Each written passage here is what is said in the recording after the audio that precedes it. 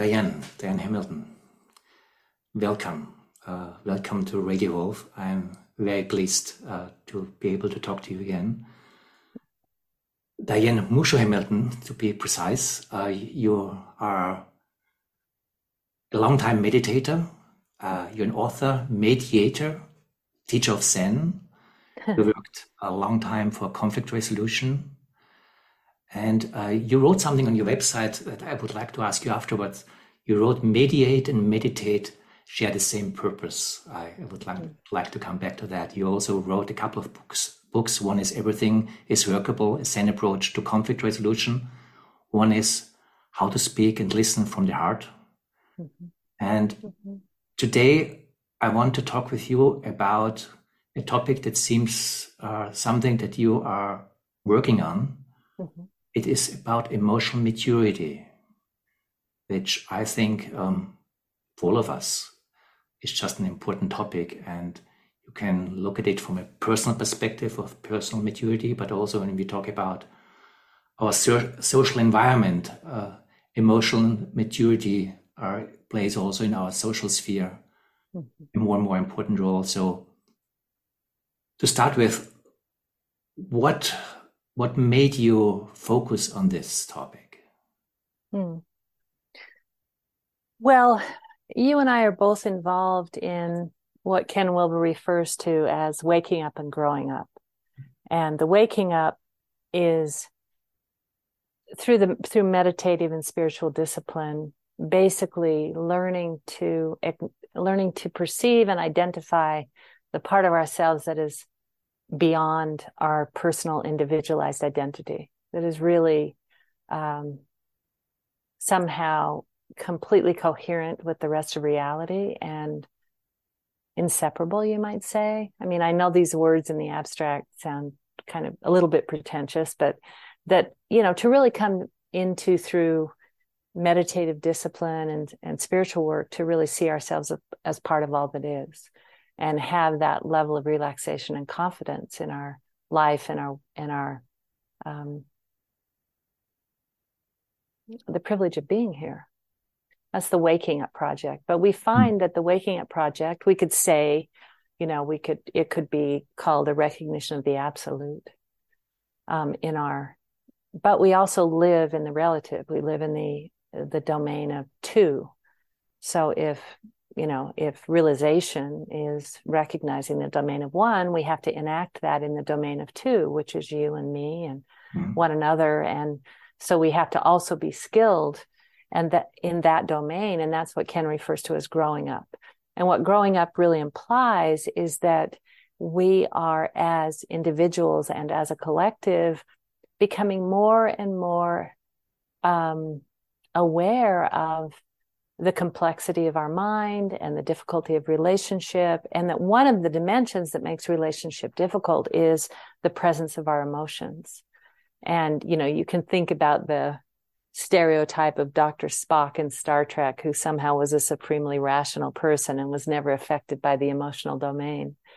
And that's actually not an ideal. What is meant by emotional maturity and emotional development is an ability to really recognize the emotional dimension of our experience, our deeply held emotional patterns, for better and for worse, and to learn how to feel properly. And we're not really taught how to feel. We're not really taught what to do with our feelings.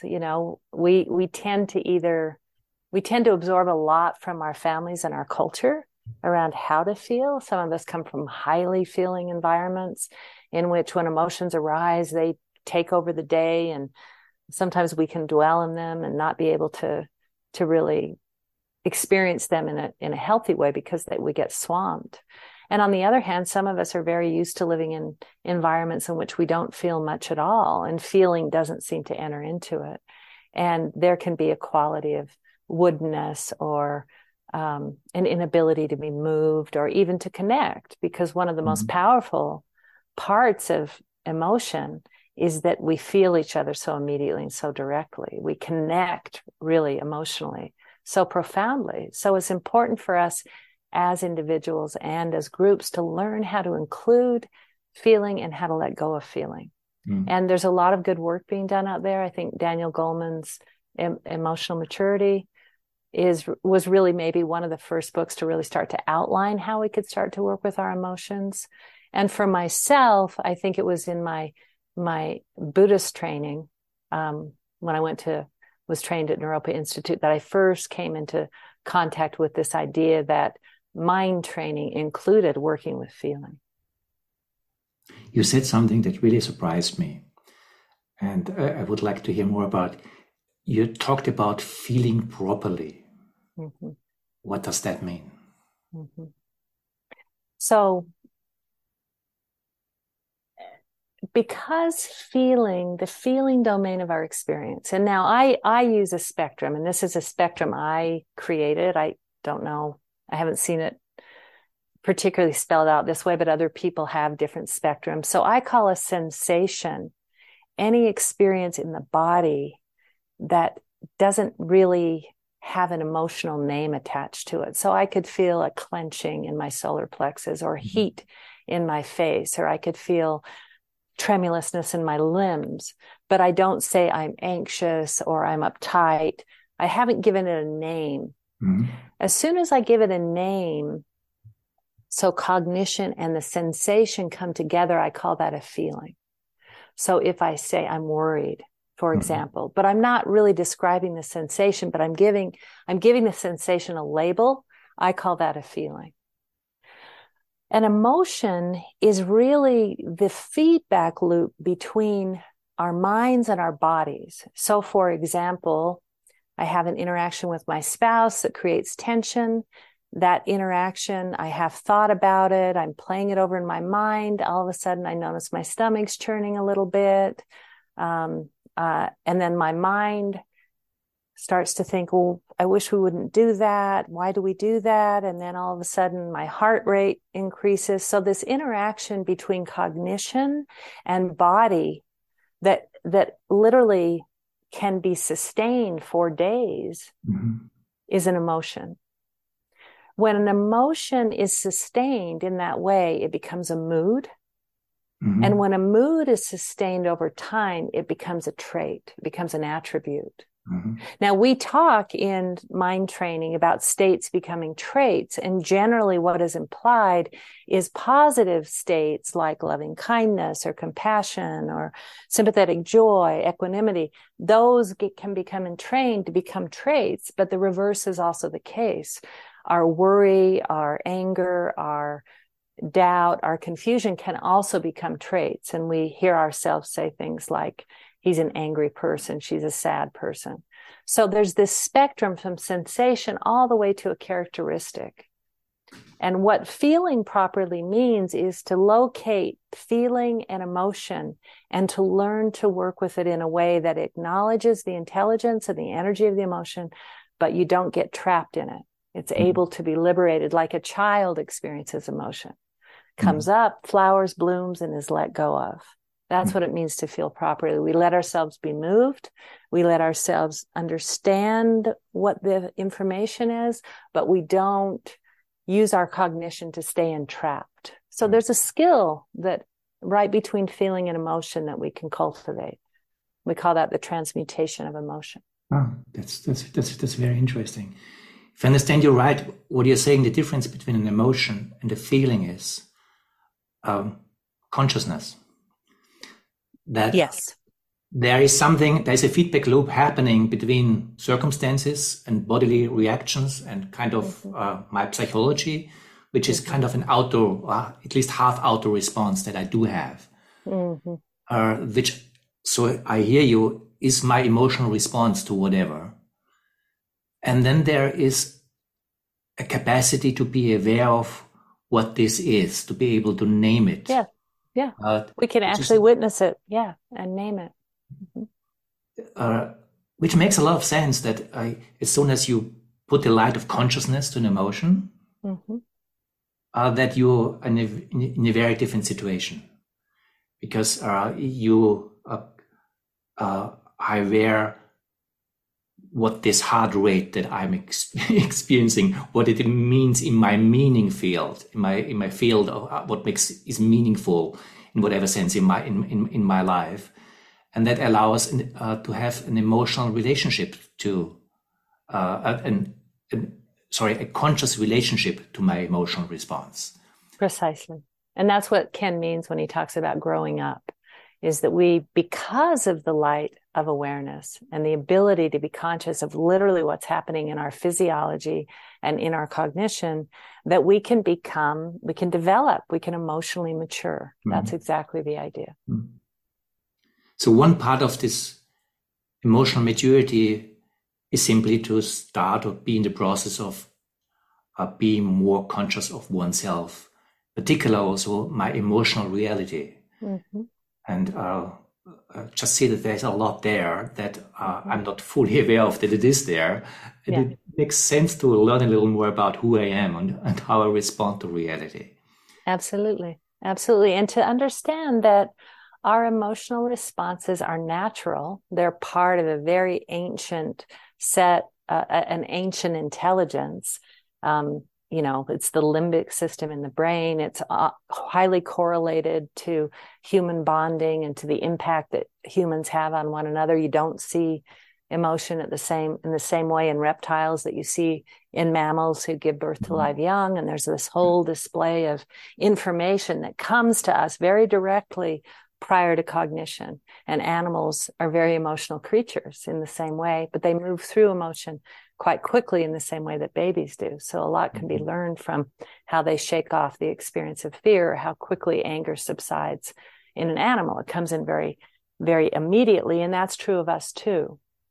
But if I could just give one more frame that I think can sometimes be helpful, and I wish I could credit the person who I learned this from, but I learned it in a workshop many years ago, and I don't remember who it was.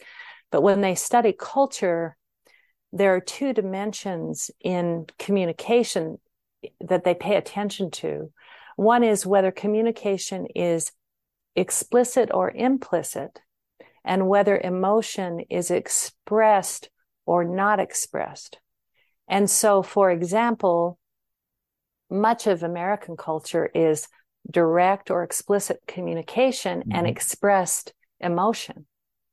Where in German culture, and you tell me whether you think this is true, German culture is very direct in terms of communicating meaning, but inexpressive emotionally. There's less expression directly of emotion. Where, for example, in some Arab cultures, there's a lot of expressiveness with emotion, but communication is implicit.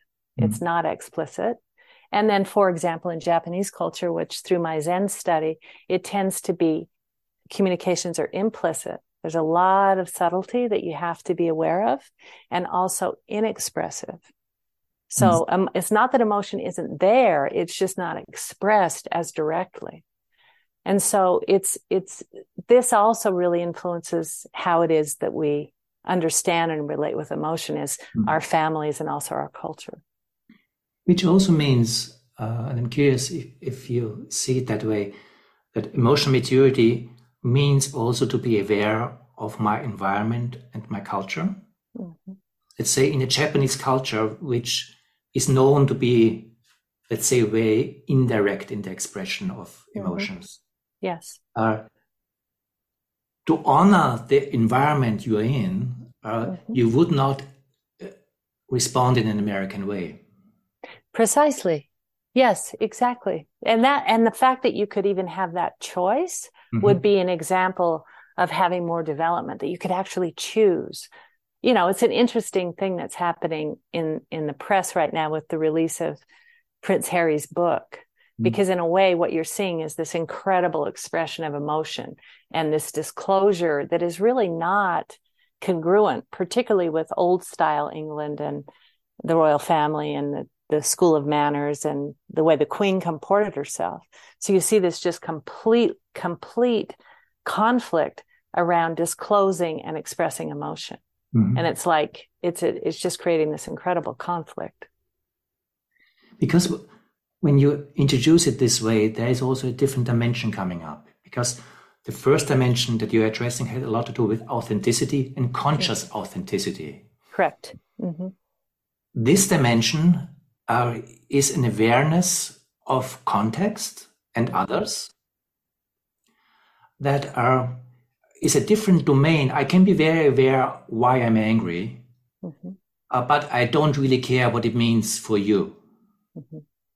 But there's a different dimension caring about, for example, a relationship. It can be a cultural relationship in the big or just a personal relationship.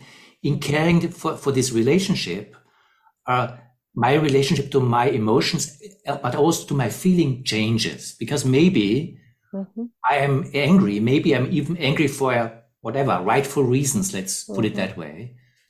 But there's something where honoring the relationship, I respond differently than just expressing my anger. Absolutely. Absolutely. So on the one hand, you're talking about authenticity as being in deep relationship to oneself and honoring one's own experience and one's impulses. But when we're in relationship, there's a whole set of other considerations, including the conditioning and the norms of the other and how they experience and express emotion. So, for example, to pick up what you're talking about, lots of times when I'm working with conflict and I'm working in a group, I will take a read on how many people in the room are comfortable with direct emotion, how many people can tolerate a certain amount of expressiveness in the room and a kind of intensity, and how many people actually can and find that they freeze in relationship to that. And then I'll ask people to kind of dial it in to where the norms are in a group. Or sometimes I'll split up a group so that people can practice their conflict resolution skills with a group of people who have similar conditioning around how emotion is expressed. Because for people who aren't used to it, it's incredibly overwhelming coming into the system. And for people who aren't used to it, and for people who are, if you don't express where are you? You know, where I need the feeling to know that I'm in relationship. So the adaptability that you're describing is another feature of a mature relationship to one's emotions. I mean, one way to describe the difference, for example, for the Japanese and the American culture, is also that Japanese culture is very contextual. Yes. Yeah, I think all cultures are, but yes, there's a formalism and there's a sense of there's a tremendous emphasis on the quality of the collective and what happens in the collective. So the individual is not privileged at all. It's how do we take care of this collective space, you could say. I mean, that's exactly where I wanted to go, because the American culture, of course, is very individuated, very individual. Yes. I mean, it goes so deep in the Japanese culture, which I find fascinating, that the Japanese don't have a single word for the word I. Yeah. It's dependent on who I'm talking to you, how I name this I. If it's an elder, younger, female or male. So the sense of myself is not an independent sense. It's completely created by the context that I'm in. Yeah. And in a way, it's a recognition of how fluid self-identity is and how much who we are is created by context, in the sense that I can be with my friends and feel very autonomous. And if I go home to my family, suddenly all that freedom I experienced the night before is gone. And I'm reacting in all kinds of ways that I didn't expect. So we are co-created. You know, we're co-created by our environment and our relationships. Where I would like to go with this, because it seems to me that there are two forms of emotional immaturity. Okay. One is basically to just be overwhelmed by the context I'm in, my family, my tribe, and just basically be contextualized by that in a very childish way, and just part of this family system. And I don't question it, and there is no me in that. You asked this very American question, where are you? This question is not asked. So there's an emotional immaturity of being lost in this relational field. And there's another form of emotional immaturity, which seems to be very much more the case in our postmodern narcissistic time. Yeah. Where basically I'm only aware of myself. Yes, that's right. That's where right. The way you show up is only what it means for me in my kind of self-centered way of seeing the world. You play a certain role, but the gravity field is completely centered on myself and my perception of reality. and I'm emotionally not able to transcend that. Mm-hmm. So these are very, very different forms of immaturity. Yes. Yeah. And whether it's the narcissistic trend or whether it's the codependent, to use those psychological terms, the place that I always like to start when I'm working with people on emotion is before we get to the relational or the unrelational, non-relational field, to really talk about the experience of the sensation in the body. Because where most people struggle in terms of being able to evolve is they have difficulty inhabiting the sensations themselves. So we do have to start with the individual, because some people are so, what word can I use, that they're so disidentified with the body that they really don't even know that they're feeling. So to tune into their body and start to notice, oh, I feel that, I feel some sort of something intolerable, in my solar plexus, or the pain that I'm experiencing in my neck, or like I talked about before, just the sensation of adrenaline in my limbs is intolerable. I literally have a hard time feeling it. So for someone who has so differentiated from feeling that they can't experience the sensations, they really do need to turn inward, and they need to learn how to use the breath to calibrate the intensity, because breath will help us tolerate the experience of feeling.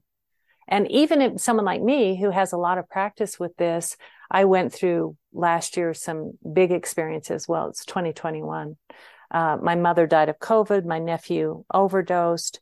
As you know, my good friend Terry Patton died. So I had this sorrow and grief set in upon me. And I would notice my unwillingness to feel.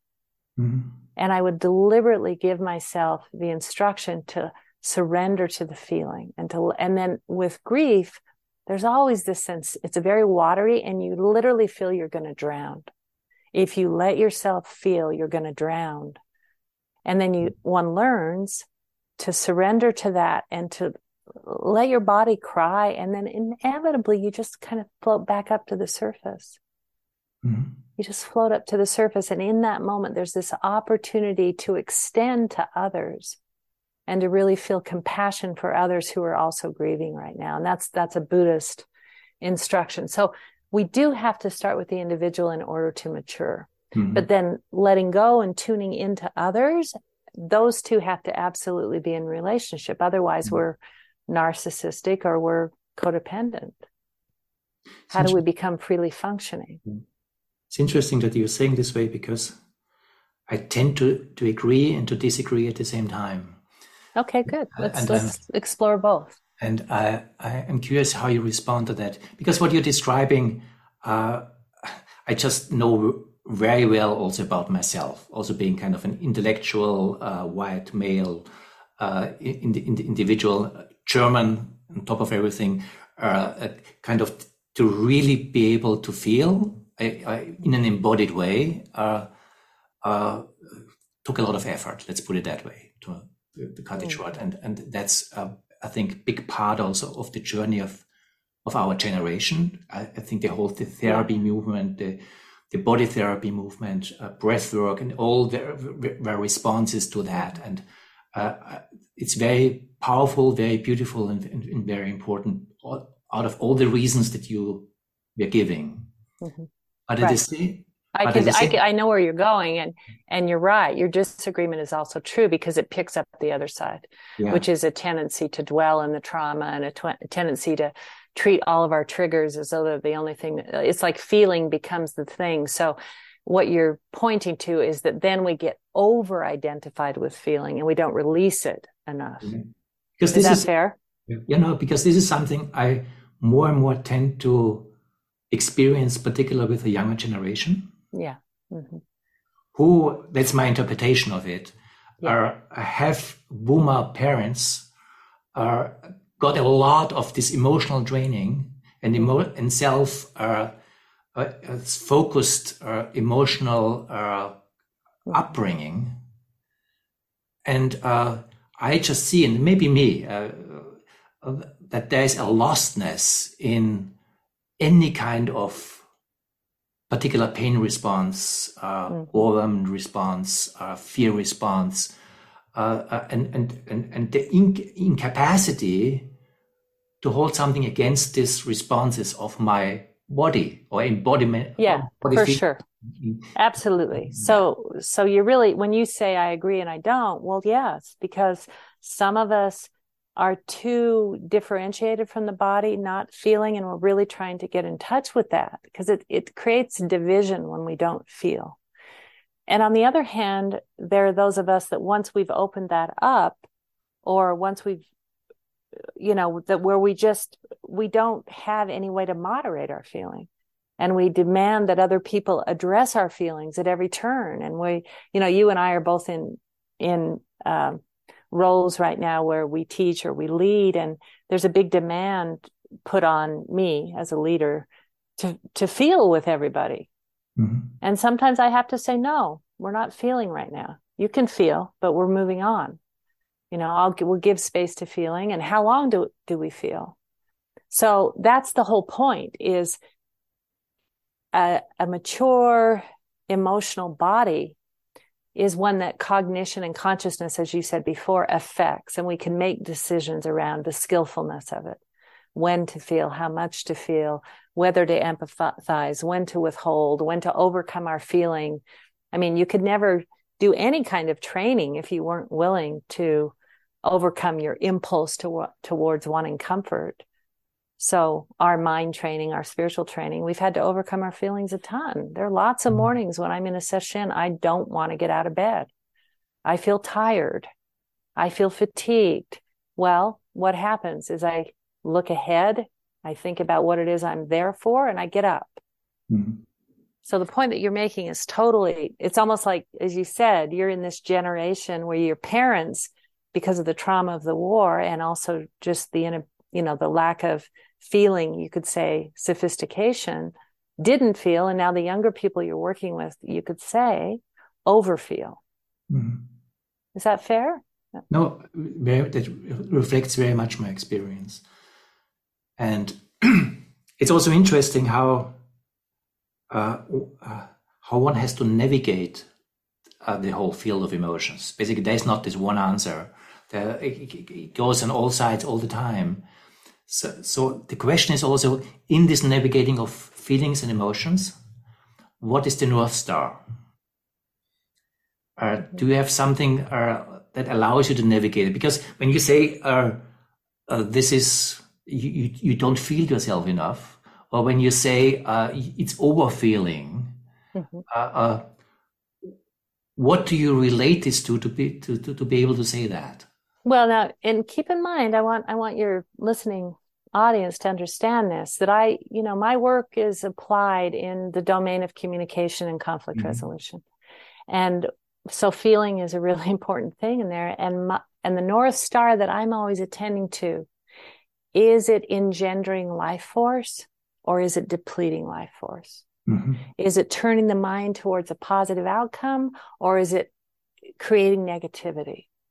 So how enlivened an individual or a group is by the expression of emotion. Mm-hmm. And when the group starts to freeze or clench or get depressed or too angry so that people can't learn, because one of the things we know about the brain is that, a lot of contexts in the US, again, as a facilitator, people will say to me, you can't police feeling if people are angry.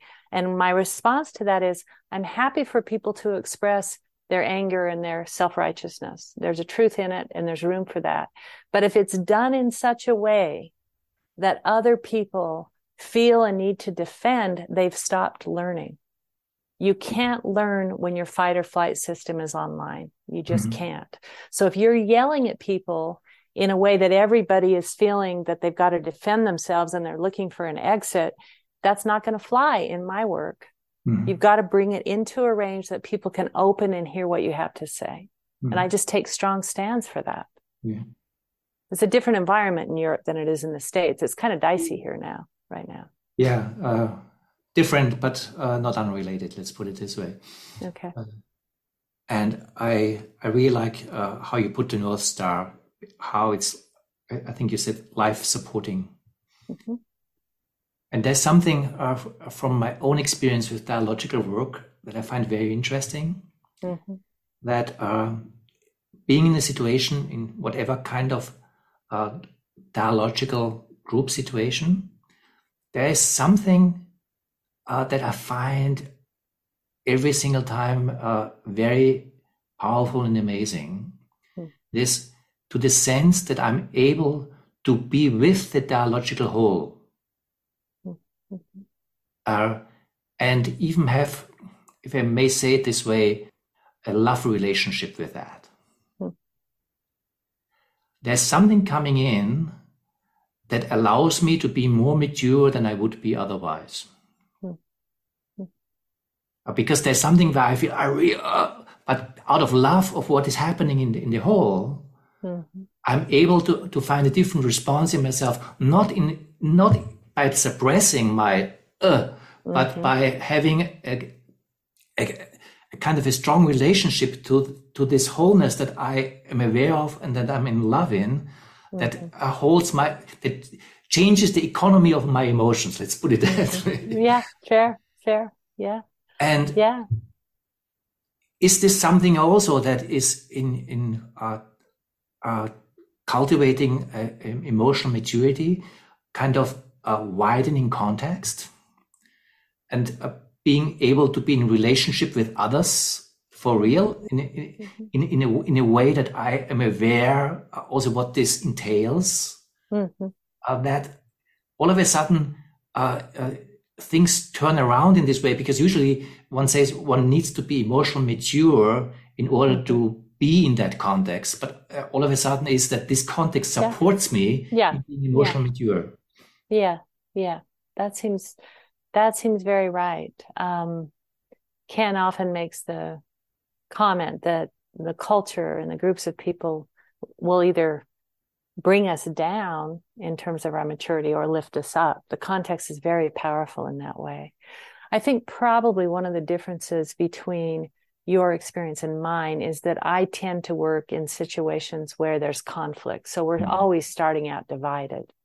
So in a certain way, I have to encourage groups to, if you will, see the love in the conflict. And that the body is not giving us the sensation that it's love. They're giving us the sensation that it's threat. And so I have to encourage groups to just be present and let's let the energy move and change. So we work with that division, and then eventually it liberates, and then we're able to have the sensation that you're talking about. But it requires a certain amount of being present to what is unpleasant in the body in order to have the experience that you're describing. And it's really quite amazing, because it will, with the right quality of attention and the right sort of affirming of perspectives and the sense that there's something right in each perspective. You know, we say in Integral that every perspective is true and partial. And so within a conflict, if we can really explore how this perspective is true, it's giving rise to certain feelings. And then the other side is also true, and that's giving rise to certain feelings. And then how they share that with one another. And then there's a liberation where people can experience love, the sensation of love in the body, as opposed to the sensation of threat. There's also something I would like to bring back that you mentioned in the very beginning of the conversation. When you talked about Ken's distinction between growing up and waking up, and the spiritual realm and the realm of our social relationship. And my question is, aren't those two also very related? I mean it in that way, and you can put it in different contexts depending on what kind of spiritual practice you are involved in. Sure. That let's say if it's a more theistic spiritual practice, that your relationship to the divine, to God, if it's a heartfelt relationship, and that's particularly true in Christian mysticism or in Sufi mysticism, allows you to be there in your social context in a different way, because your allegiance is to something. If it's not kind of it can be also an allegiance to some dogmatic idea of something, but it's not what I'm pointing to. Mm-hmm. It's kind of this absolute love force for the emergence of life itself, which I would call a different definition of what this God impulse may be about. But if it's in a non-theistic context, it's the same. It's the liberation of attachment. And the openness of the emergence or emptiness, Tao, in whatever way you describe the non-theistic perspective on the spiritual wakening up. Right. Isn't that my kind of living relationship with this dimension allows me not only, that's the shadow side of it, to kind of avoid all my emotional realities and kind of do a spiritual bypassing number on it. If I don't do that, it allows me to develop a maturity to confront myself with everything that's happening. Yeah, that's right. Well, when you say, aren't they related? One of the points that Ken makes is that the more developed someone is along a particular line of intelligence. So let's take an athlete like, just these really high performing athletes. Michael Jordan comes to mind because he's my generation basketball player. When he's at his height, he is functioning in a non-dual place. He may not conceive of it that way, but actually the more developed you are kinesthetically, the more the non-dual experience is available to you. The same is true if you're a chef. If you're a chef and you're so developed, you literally are experiencing the entire meal at the moment that you're making any choice. There's no the sense of the wholeness of the experience, and it could include the dining and the way things are served. It's all one thing. It isn't, there's a discrete moment of making a choice to, use cilantro or something to bring out this, but there's an incredible oneness to the whole experience. And that's true of this as well. So the point that you're making, that growing up and waking up at higher levels of interpersonal relational development is also a spiritual experience.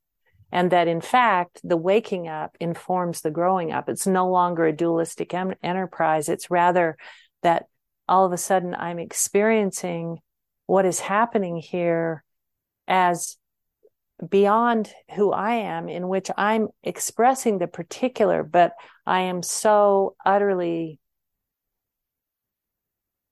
the whole at the same time.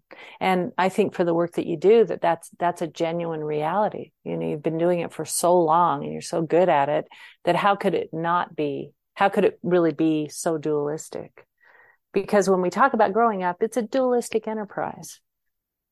Unless one becomes very aware of the ways in which we're not separate. I also would like to go a little in the social domain of our times. And I find what you call emotional maturity also so important, because I think, let's put it that way, I find it a tremendously important political feature for our time. Yeah, I agree. And part of why I think it is so, because whatever this transition time is that we are in, there's something like a civilizational breakdown that we're experiencing. And there's a tremendous amount of uncertainty about everything. Mm-hmm. So if basically my coordinate system is breaking down, or even more so, our collective coordinative system is breaking down, and we don't know how to create a new one or integrate a new one or whatever. Right. What I'm left with are my emotions. Yeah. Because they don't care about kind of my meaning system, how this is kind of in a modernist progress, more democracy environment, or if this is kind of identity building nation or Christian contextualization, all this kind of forms of individual and collective certainties are emotional stabilizers. Yeah, they absolutely are.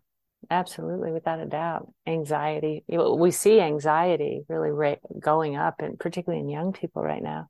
And I think it's largely due to what you're describing. Yes, and what we are experiencing right now is kind of what breaks open when we don't have that anymore. Mm-hmm. And in a time of unusual uncertainty, even more than life is uncertain anyway, but there's a strong collective experience of collective uncertainty.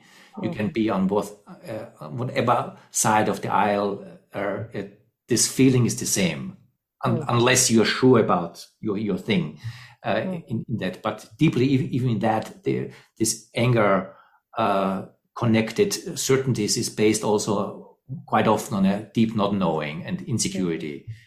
In that, isn't in time like this what you are promoting here as emotional maturity also something that is something like a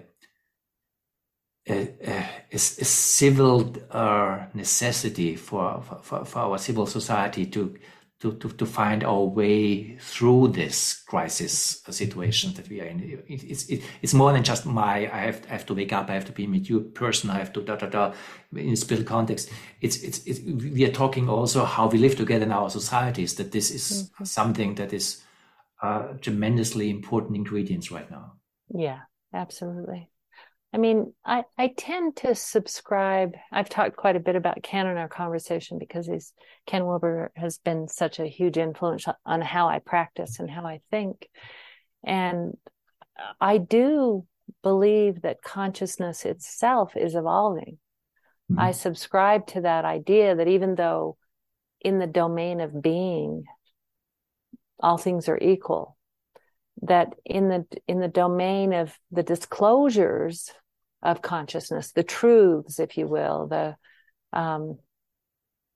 way in which we articulate it and explore our meaning making system, that is changing. And for whatever reason, we seem to be wanting to learn more about how to feel. Like that's emergent in psychology and in consciousness work in the same way that trauma work is emergent, and that, there just seems to be this built-in kind of property to consciousness that is moving towards higher integration and more functionality.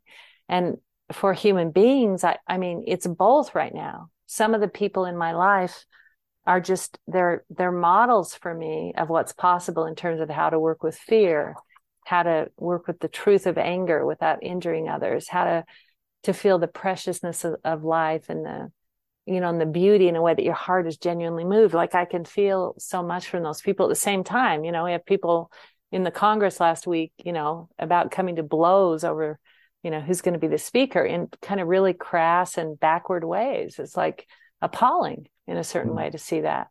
I know there's always political theater, but this is kind of beyond that. It's expressing more of what you're talking about.